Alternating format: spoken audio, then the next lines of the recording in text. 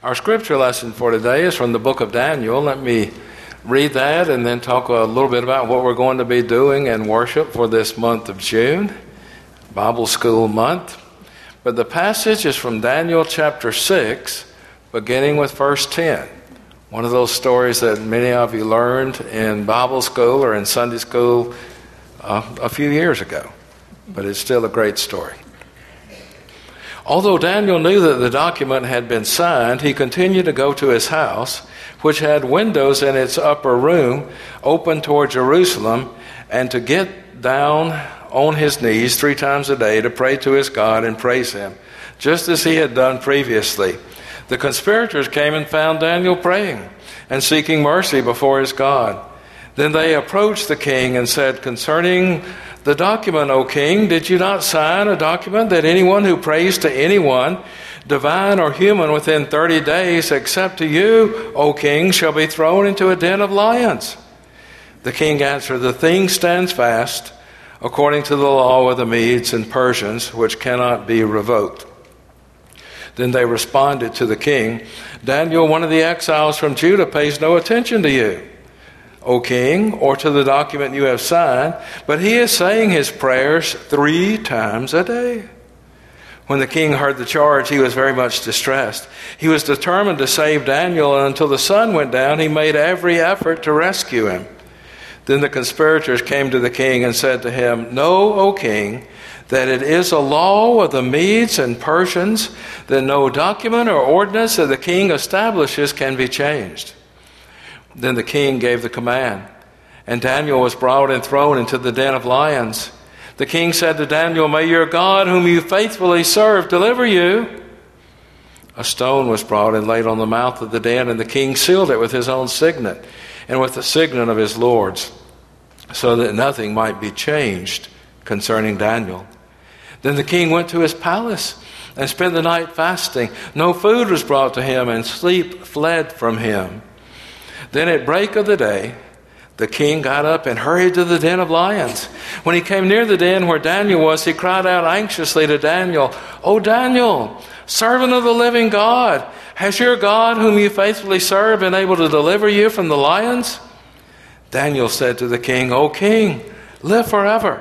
My God sent his angel and shut the lions' mouths so that they would not hurt me, because I was found blameless before him, and also before you, O king. I have done no wrong." Then the king was exceedingly glad and commanded that Daniel be taken up out of the den.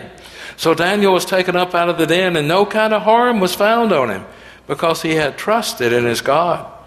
The king gave a command, and those who had accused Daniel were brought and thrown into the den of lions, they, their children, and their wives.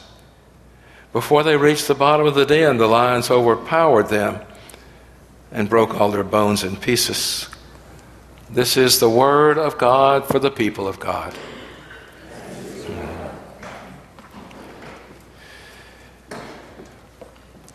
June is, of course, Vacation Bible School Month here at Newnan First United Methodist Church. And to emphasize the importance of this vital ministry, we're going to be using the themes from the 4 days of Bible school as topics in worship, in Connect, and in traditional worship throughout the month of June. To Mars and Beyond is the title of this Bible school series this year. Their theme verse is from Ephesians 3:20. "Now to him who by the power at work within us is able to accomplish abundantly far more than all we can ask or imagine." Today, June the 2nd, we're going to talk about going beyond with faith. And we're going to work our way back around to that story of Daniel in the lion's den. Next Sunday is the Youth Choir Homecoming Concert. You will not want to miss that. And then June the 16th, go beyond with boldness, and we'll be looking at the book of Esther. You might recall just a few short weeks ago, the children's choir was up here acting out and singing out and explaining to us in a great new way this whole book of Esther, a book that is similar in many ways to the book of Daniel, and hopefully we'll see that. June the 23rd, go beyond with kindness, maybe the best known story in the New Testament, the Good Samaritan. And then on June 30th, go beyond with thankfulness. We've heard some about gratitude already this morning. It's the story of the 10 lepers who are healed and the one who comes back to give thanks. Going beyond, exceeding expectations.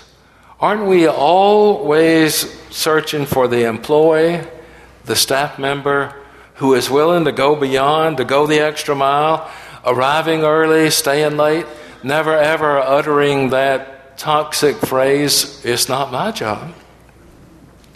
In a world where so many are thinking, if not saying, what's the least we can do to keep this employee or to keep this job or to hold this marriage together? In that kind of a world, those who exceed, those who go beyond really stand out. They're hard to miss. Know any folks like that? Are we folks like that?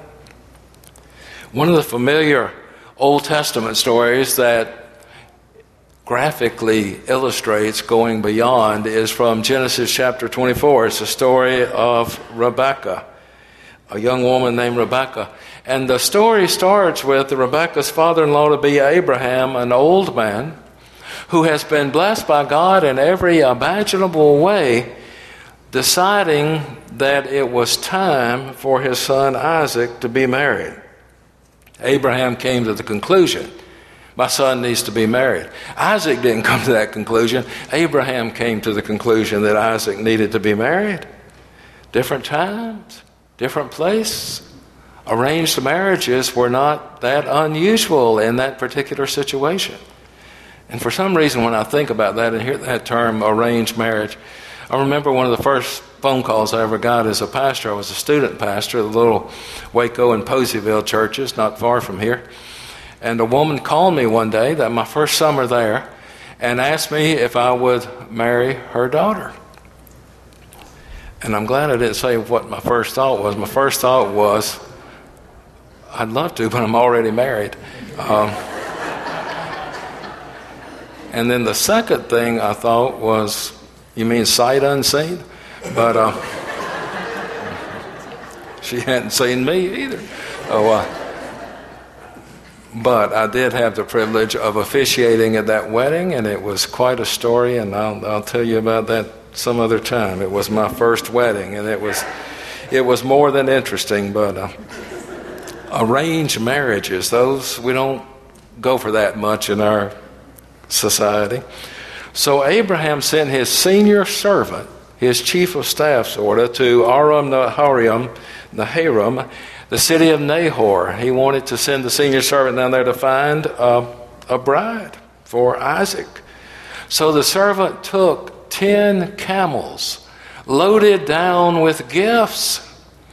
And I was wondering, how many gifts would that be? How much can a camel bear? You see the UPS and FedEx trucks and Amazon trucks all over the highway, but 10 camels, how many gifts can they carry? Loaded with gifts. Outside the city, he made the camels kneel at a well. And it was evening, the time when women, and it was considered woman's work in that day, when women would come out to draw water. He prayed, "O God of my master Abraham, make things go smoothly this day. Treat my master Abraham well. As I stand here by the spring and the young women of the town come out to draw water, let the girl to whom I say, 'Lower your drinking jug and give me a drink,' and who answers, 'Drink, and also I'll bring water for your camels.' Let the woman you have picked out for your servant, Isaac, be that woman. Then I'll know that you are working graciously behind the scenes for my master." And it so happened that the words were barely out of his mouth when Rebekah came out, and she had a water jug on her shoulder. The girl, Scripture said, was stunningly beautiful. She went to the spring, filled the jug, the bucket with water, came back up. The servant ran to meet her and said, "May I have a drink of water?" And she said, "Yes, of course." And he drank until his thirst was satisfied. And then she said, "I'll get water for your camels too, until they have drunk their fill." She promptly emptied the jug into the trough, ran back and forth, and kept filling that trough up until all 10 camels had had enough to drink.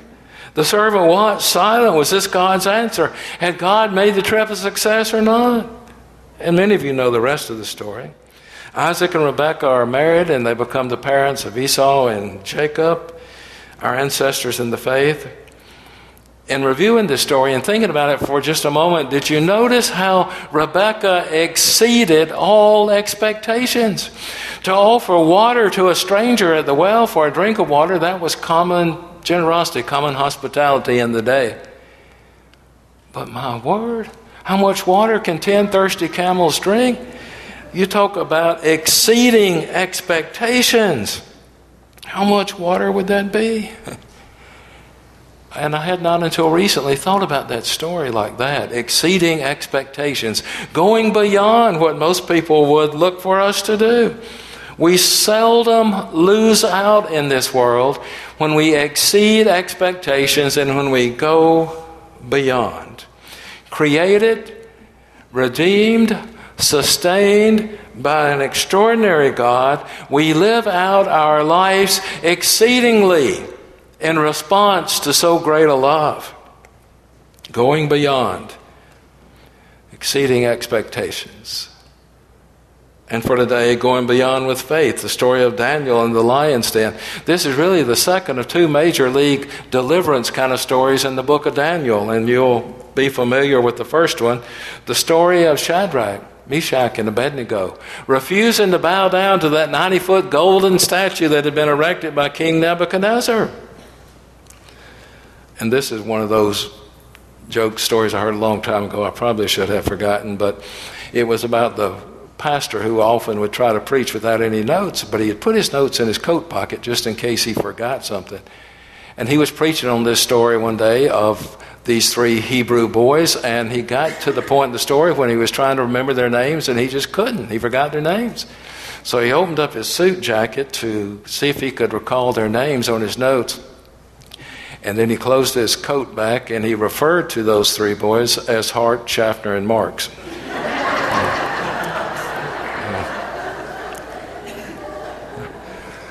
Shadrach, Meshach, and Abednego. When the king threatens to throw them into a roaring furnace, they respond by saying, "Your threat means nothing to us, O king. We're not afraid of you. We will not bow down and worship that statue. Our God can rescue us from this roaring furnace or from anything else that you might cook up. But even if God doesn't, wouldn't make a bit of difference.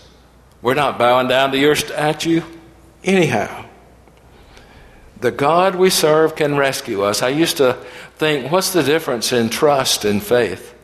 And we could go on a long time about that, but the God we serve can rescue us. That's an expression of trust. But even if God does not rescue us, we will not bow down to your God, and that's an expression of faith. They lived to tell about it, being thrown in the furnace. Faith that goes beyond fear. And then later in Daniel, in chapter 6, this story that we've all known for so long, the lion's den, and a plot that was hatched and motivated by some of the lieutenants, the staff, the cabinet of King Darius. They sought to destroy Daniel, a man who outclassed them in every way. And they were envious, and they thought, Daniel will take our spot. Daniel was brimming with spirit and intelligence. He was totally exemplary. He was totally trustworthy. And since the ne'er-do-wells could not dig up any dirt on Daniel, they made up some stuff. Imagine that. So they conned King Darius into signing a decree. For the next 30 days, O king, no one is to pray to anybody, God or mortal, except to you. No one prays to anyone except the king. And anyone who disobeys this law will be thrown into the lion's den. The king signed off on the decree. But Daniel continued to pray 3 times a day to the Lord facing Jerusalem. The conspirators ratted out Daniel to King Darius, who was an admirer and a respecter of Daniel. And the king tried every trick imaginable, everything he could come up with to get out of this spot that he had backed himself into. Was there any way to keep Daniel from becoming dinner in the den? but to no avail. And it's interesting, and they keep referring to that law with the Medes and the Persians, and that was some kind of authority for them back then.